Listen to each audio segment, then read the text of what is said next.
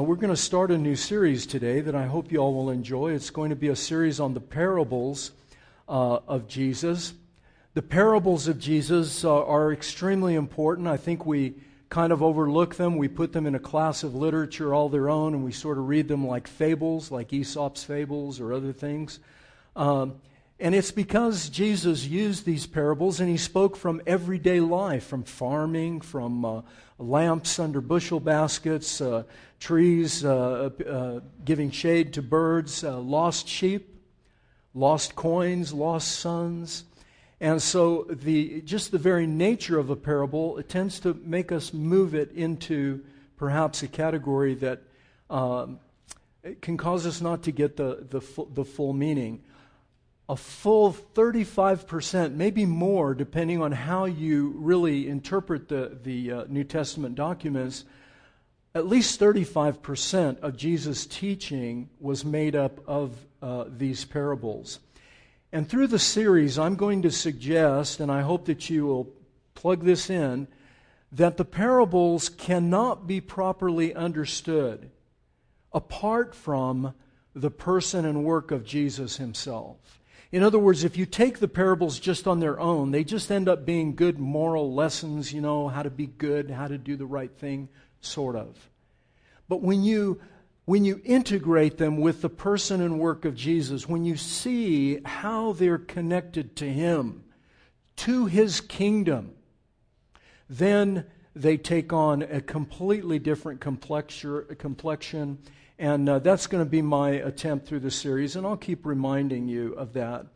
Stories are very unique. If you look at your Bible, and if you were to take the Bible and pull out just the rules, just the instructional rules, your Bible would maybe be 20 pages long. There's not that many rules in your Bible.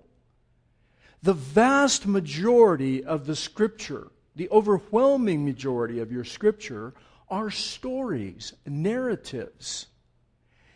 And a narrative is very interesting. If you read about, I'm reading Les Miserables right now by Victor Hugo. I've been reading it for 2 years. It's driving me crazy.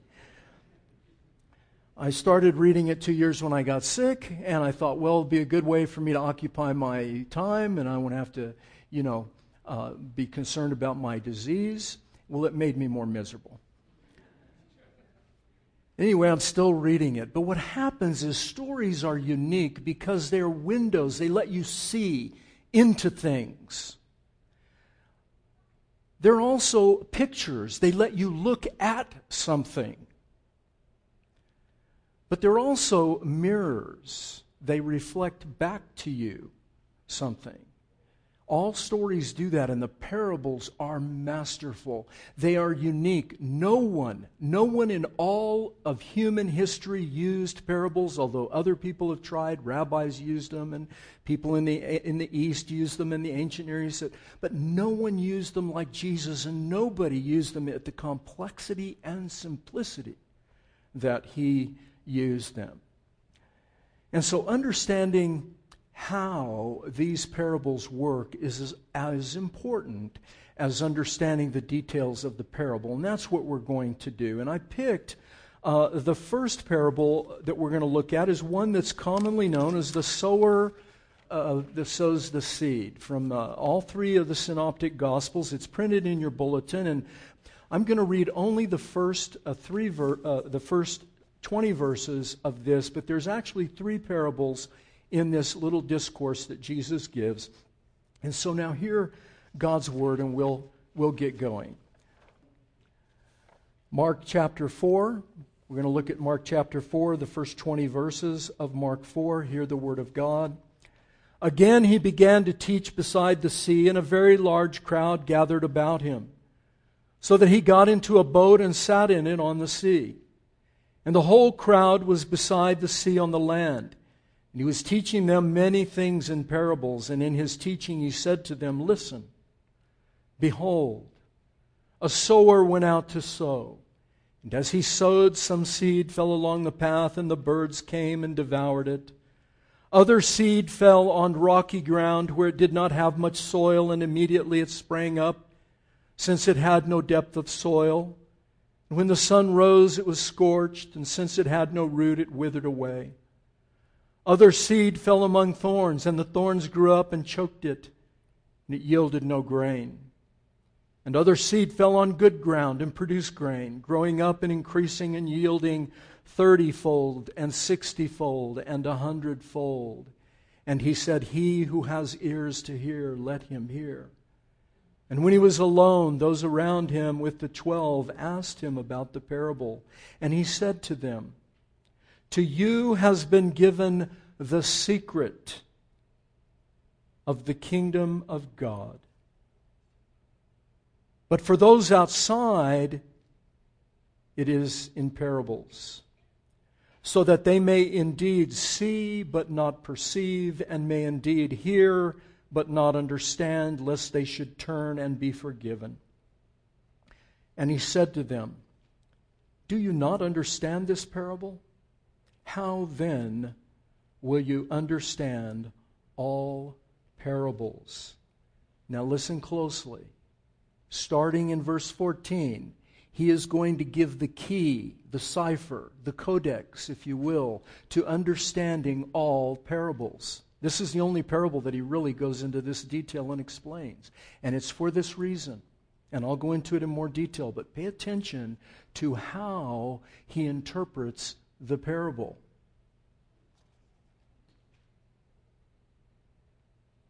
The sower sows the word. And these are the ones along the path where the word is sown. When they hear, Satan immediately comes and takes away the word that is sown in them. And these are the ones sown in the rocky ground, the ones when they hear the word immediately they receive it with joy, but they have no root in themselves, but endure for a while. When tribulation, persecution arises on account of the word, immediately they fall away. And others are the ones sown among the thorns. And they are those who hear the word, but the cares of this world, the deceitfulness of riches, the desire for other things enter in and choke the word, and it proves unfruitful. But those that are sown on good soil are the ones who hear the word and accept it and bear fruit 30 and 60 and 100-fold. This is the word of the Lord. What is the key to understanding these parables? If you look in your Bible, most of you will see that the parable is entitled, The Sower Sows the Seed. It's been called and is well known by the parable of the sower. In some commentaries, it's called the parable of the four soils. And so right away, we zero in on the details of the parable. Is it about the seed? Is it about the soil, the different kinds of soil and the different kind of crops that are produced? And there's all kinds of stuff that goes along with that, and I'll try to get into a little bit of that.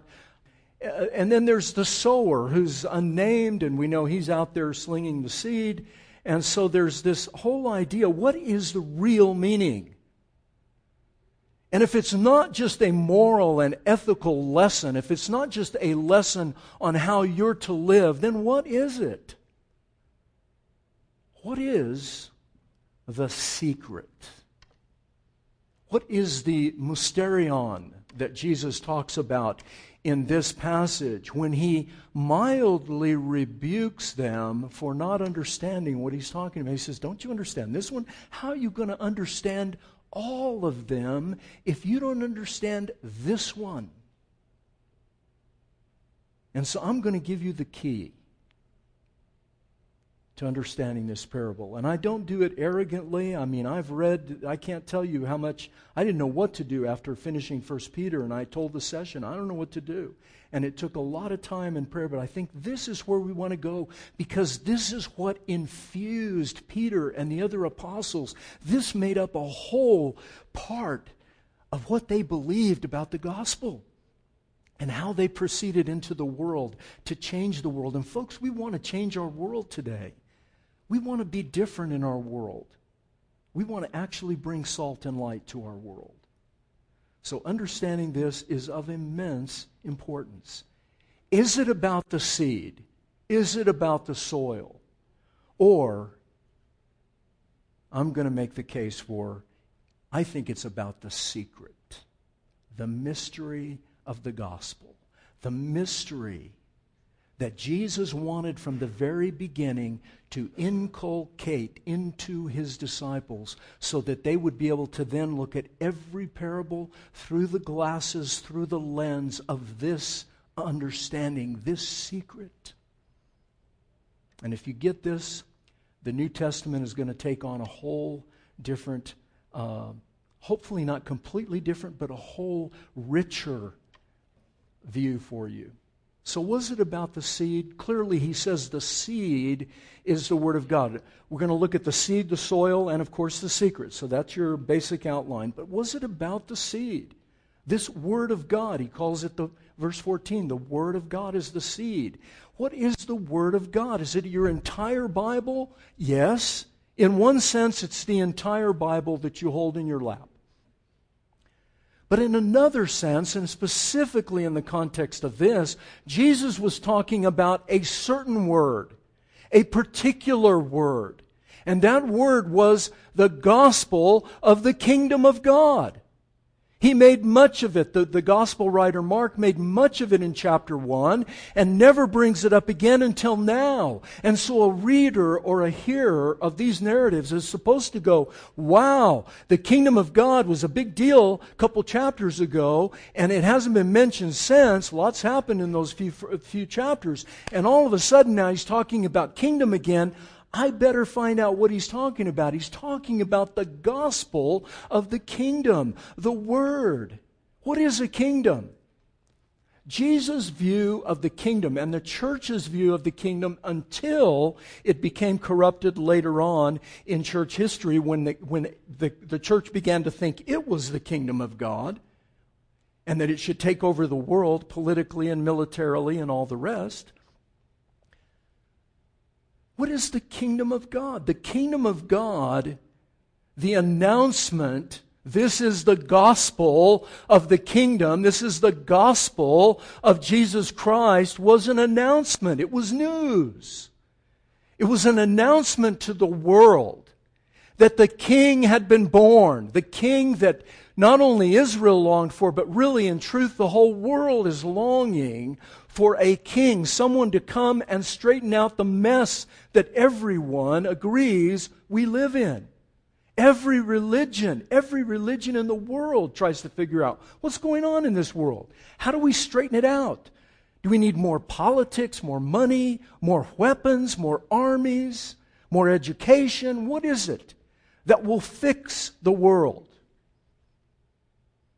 And the gospel writers say, hey, this is fixing the world. This will fix the world. The gospel, the announcement, the news that the great king we've all been looking for, we've all been waiting for, who will correct all things, who will take power and authority over this world. The eruption, not eruption like a volcano, but eruption from the outside, the inbreaking of heaven to earth. That's what the gospel is. And it's about a person and about a people. A person and his people. The person is Jesus. The people, who are the people? They're the poor. Not just monetarily poor, but those of us whose lives are broken and hurting. Poor in spirit. Impoverished. Enslaved to sin. I could ask for a show. I'm not going to ask for a show of hands, but I could ask, how many of you are absolutely 100% successful at defeating every sin? Well, good luck with that. That's what John Calvin said. Good luck with that. We're enslaved. We're blind. We have a certain blindness to us. We're oppressed. We're guilt-ridden. We don't know what to do with our sins, so we try to be good and make up for it. And we always know that it's just not enough. We try to do more and more and more, but it's just not enough. So in desperation, we start comparing ourselves to others, and we say things like, well, that person's a lot worse than me. Well, so what? That person over there is a lot better than you. What are you going to do with that? So there you are. What do we do with our guilt? What do we do with our broken hearts? It's Father's Day.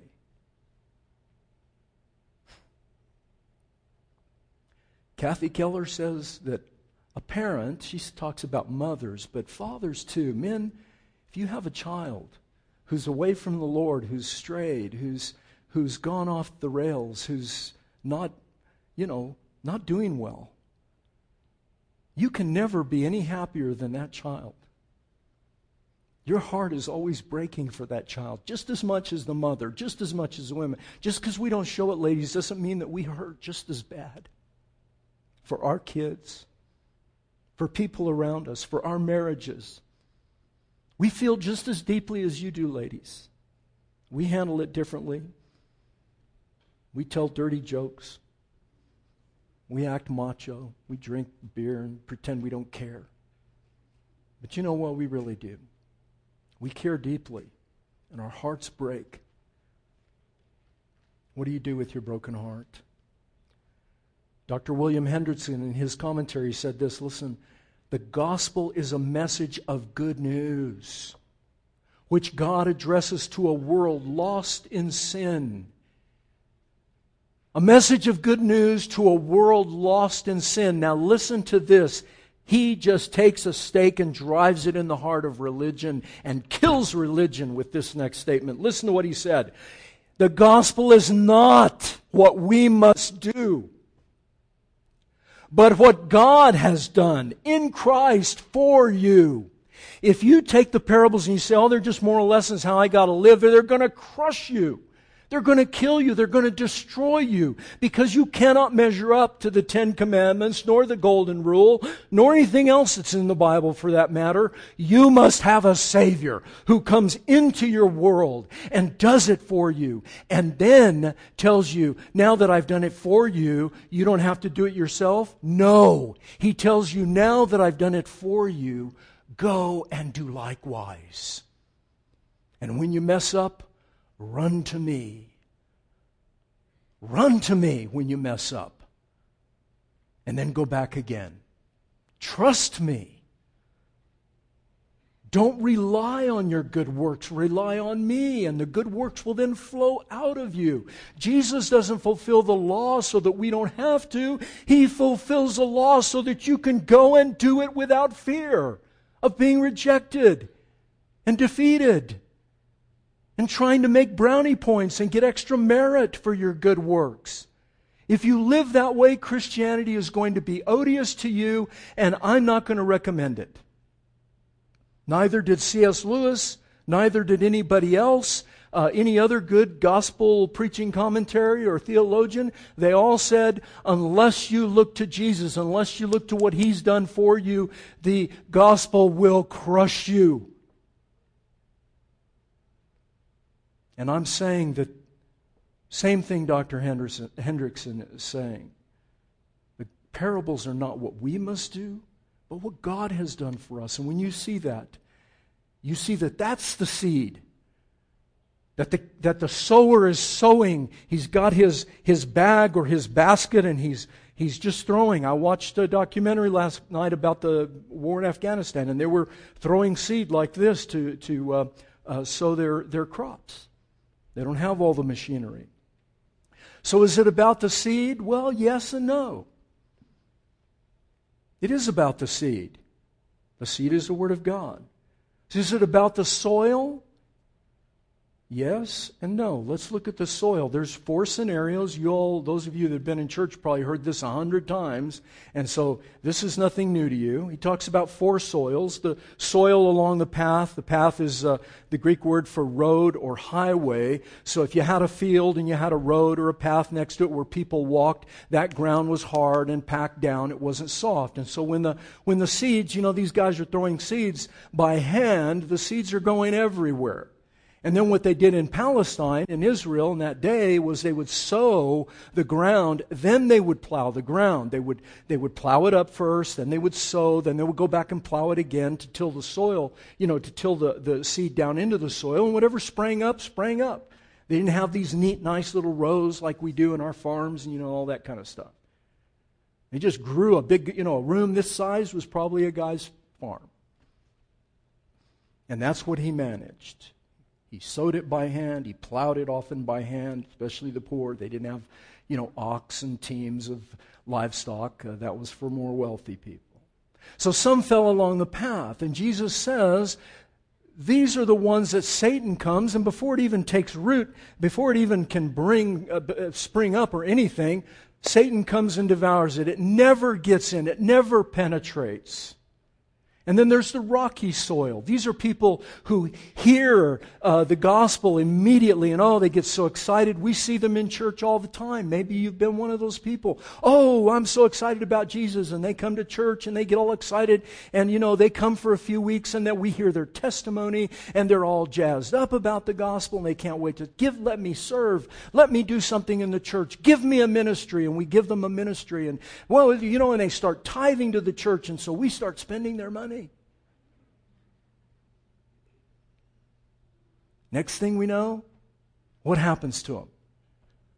Hey, they disappear. And you meet them at Starbucks. Hey, where you been? Oh, I've been really busy. I can't go to church. So, and after a while, and I'm telling you a true story. I call them. Where you been? What's going on? Well, I'm busy. Call them in a few weeks. Where you been? I haven't seen you in a few weeks. And guess where my phone call goes? Where?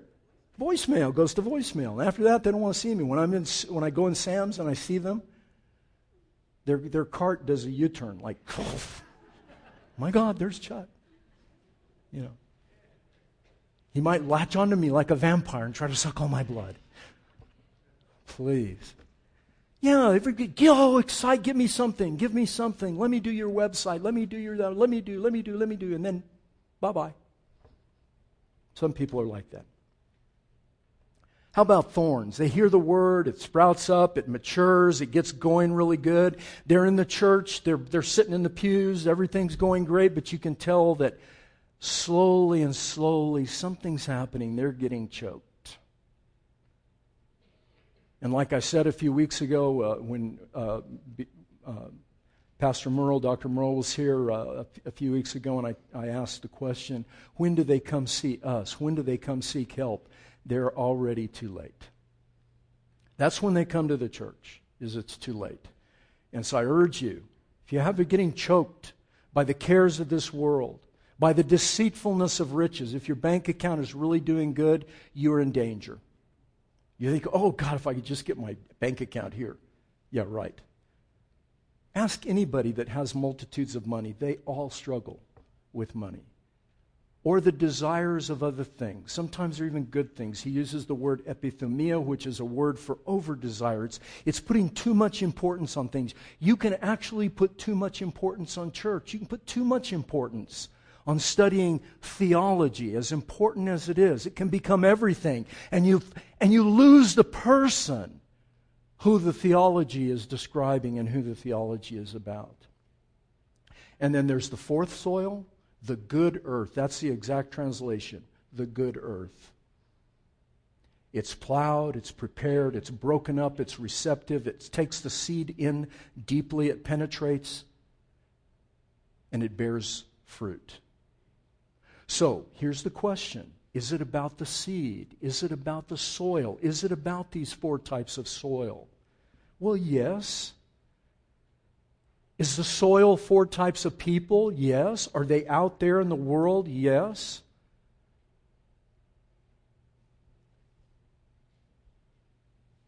But are there four types of soil in your heart and my heart? And I'd like to suggest that if we're honest, it's in all of us. I've been in all these four places and back again, and back again, and back again. Now, I'm being transparent, and I can only use myself as an example because, I don't want to use you because I'll embarrass you. But is that true or not? Or am I the only one?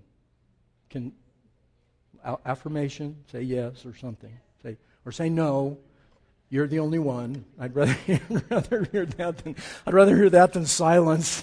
Silence, I get very insecure. So, all right. I've been in all four scenarios. This week, I've been in all four scenarios. So it can't just be them and us. We can't separate the world into them and us. We can't separate the world in that simply. It's more complicated than that. I was telling Scott this week at the gym, Alexander Solzhenitsyn, the Gulag Archipelago, one of his most famous quotes, that the line of good and evil runs through the heart of every man. It's not them and us. It's all of us. We're all struggling all the time to control the cares of this world, the things that are just grinding us down, and worry, and the rocky soil, and the hard-heartedness. We all face those things. And Jesus says the key to the soil, if you want to know what the key to the soil is, it's a listening ear. He that hath ears to hear, let him hear. He repeats it 3-4 times just in these few verses, and then in his teaching in general, he repeats it over and over again. If you have ears to hear, well, everybody has ears to hear. He's not talking about the mechanics of hearing. What is he talking about?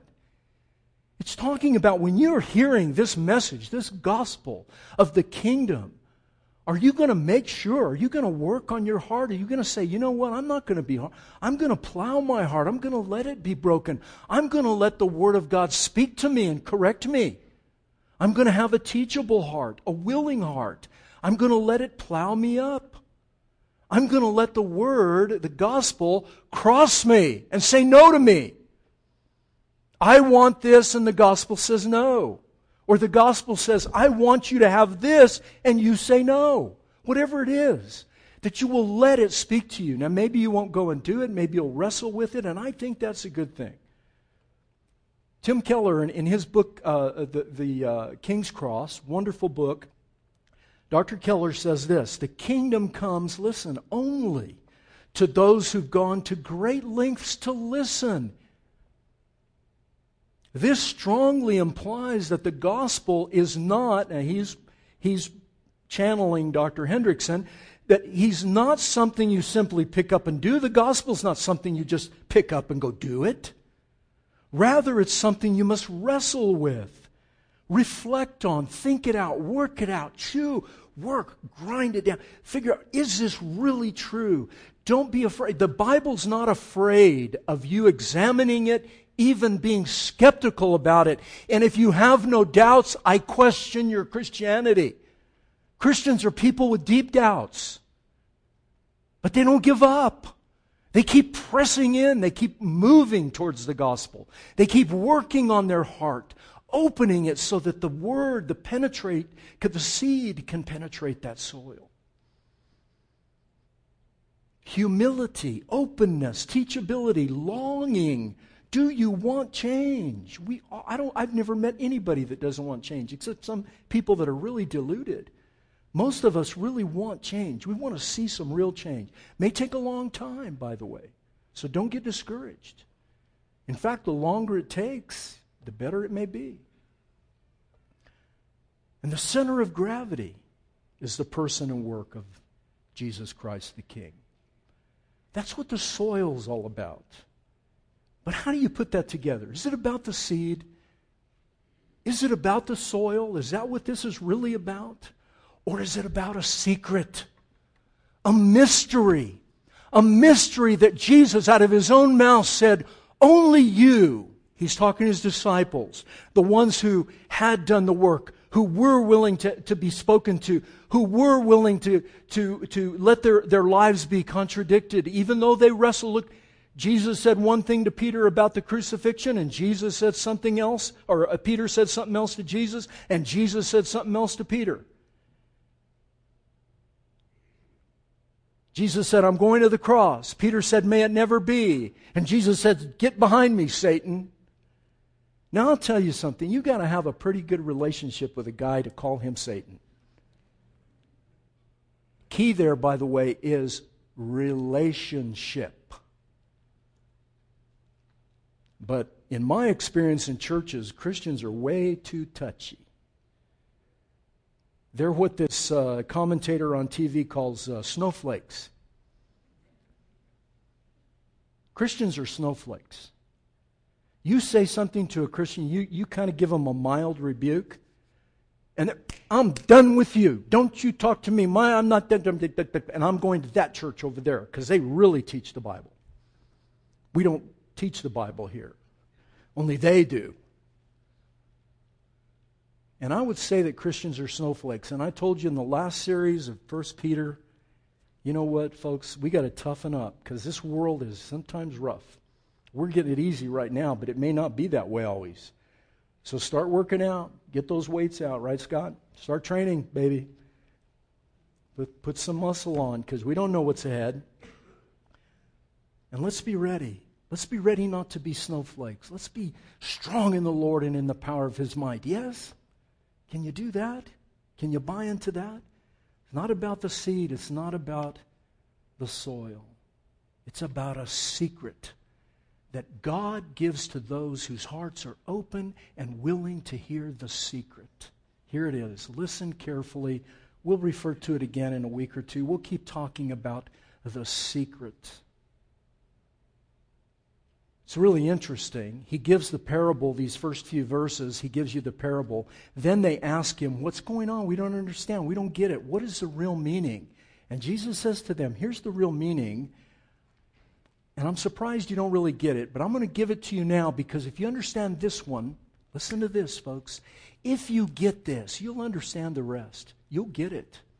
You will really get what the gospel is all about. You'll understand forevermore. Forever, today, you have the opportunity to leave Christ the King and say, I know now what religion is, and I know what the gospel is. I know the difference.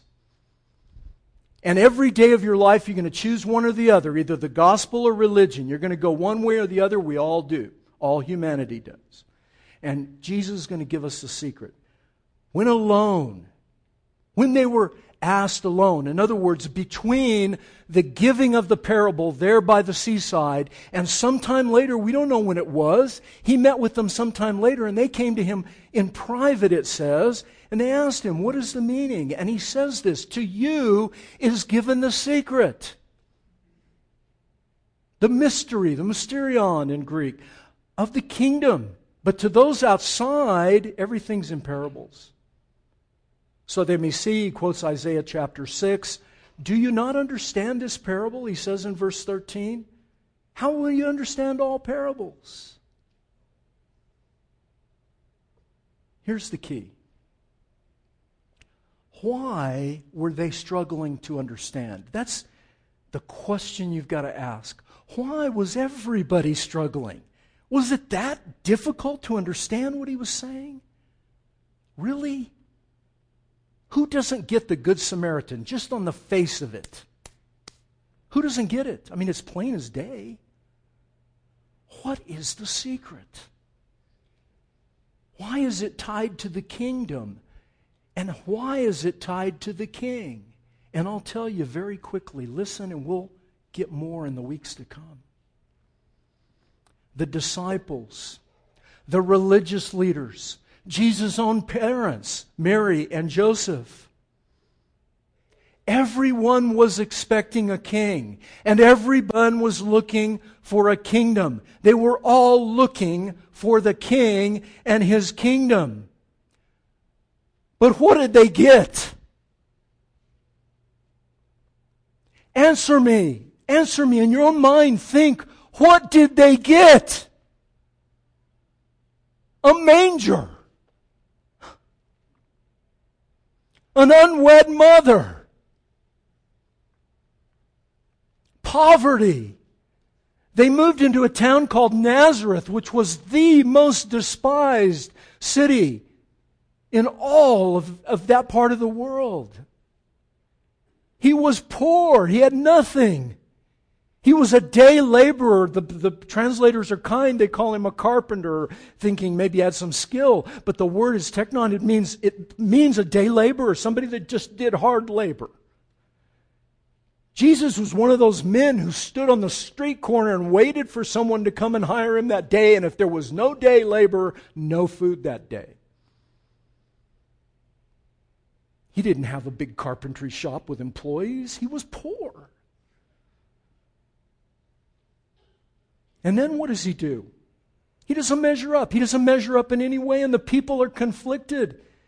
Who does he come for? Who does he come? Who does this great king come to rescue? The ones who don't deserve it. The least, the last, the lost. And then he goes the whole 9 yards the other way and he insults the religious people, the righteous, the church people. He even tells them, he says, you know what? The tax collectors and the prostitutes are going to go into the kingdom of God before you. And everybody's mind is reeling. What kind of a king is this? They're excited over his power. Oh my goodness, he makes bread. Give us more bread. They follow him to the ends of the earth. Give us more bread. And when he doesn't give them bread, they say, we won't accept you unless you show us a sign. And it begs the question, whose bread were you just eating? They're excited about his power. They love his power. They want to make him a king. They want to march him into Jerusalem and say he's our king. And he goes and hides in the mountains. They don't understand his humility. They don't understand his refusal to confront Rome and take power. Even his family were conflicted. They kept trying to say he's lost his mind. John, his most faithful, the one who announced him as being the Messiah, the Lamb of God, the one who said he was the Lamb of God. Even John in prison, the thorns were choking this. The greatest man ever born of a woman was choking. And he sent people to Jesus. Are you the one? He could hardly get it out. Are you the one? Should we look for another?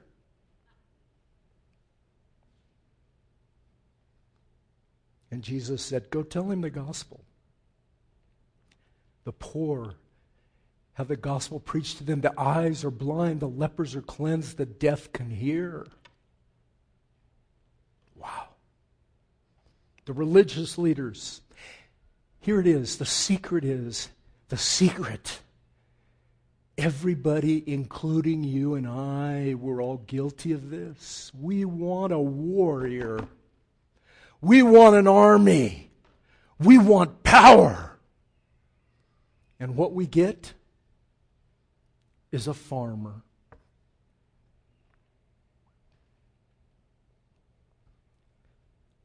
Sowing seed.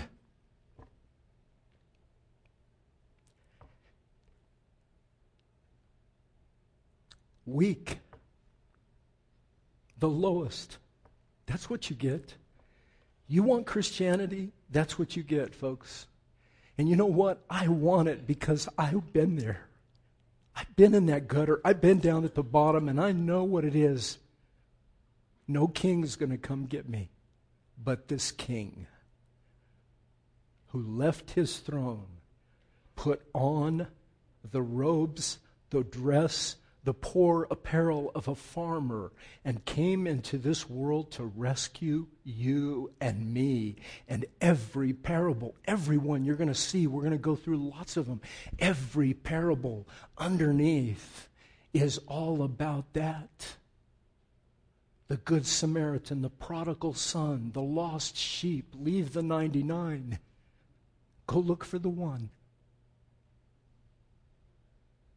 A penny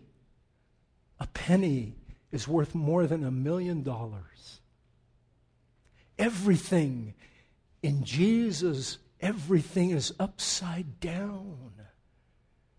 And it can give us hope because in our suffering can mean something. Our heartache, our brokenness can be redeemed. Our sins can be atoned for. You see, something can really be done if the farmer comes and sows the word and lets it grow. It will produce, but it's going to take time. And we've got to trust him. How do we know? How do you know this is what how do you know I'm not just blowing smoke at you this morning? I'll tell you. Here's what Jesus said about his cross, about his farming, about his agriculture. The hour has come for the Son of Man to be glorified. Truly, truly, I say to you, unless a grain of wheat falls into the earth and dies, it remains alone.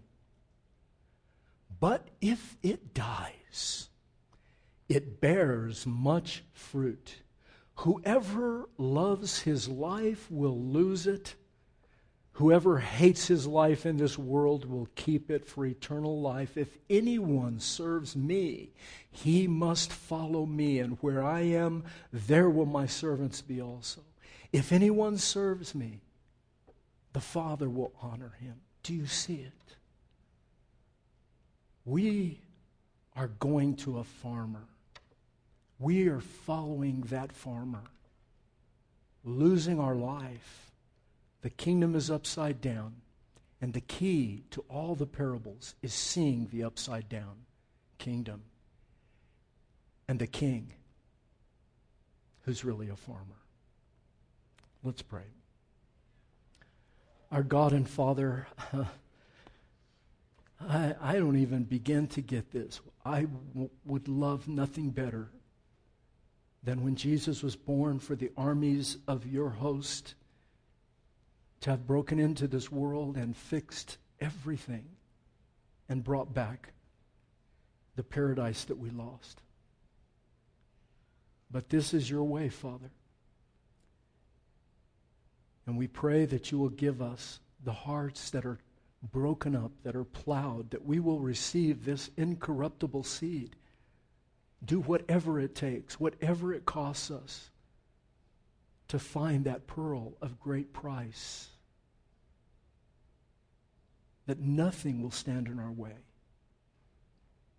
I know this is not for everyone, but I pray that it's for everyone in this room, and that you'll let us, by your glory and by your grace, follow our great King, who's a farmer, casting his seed.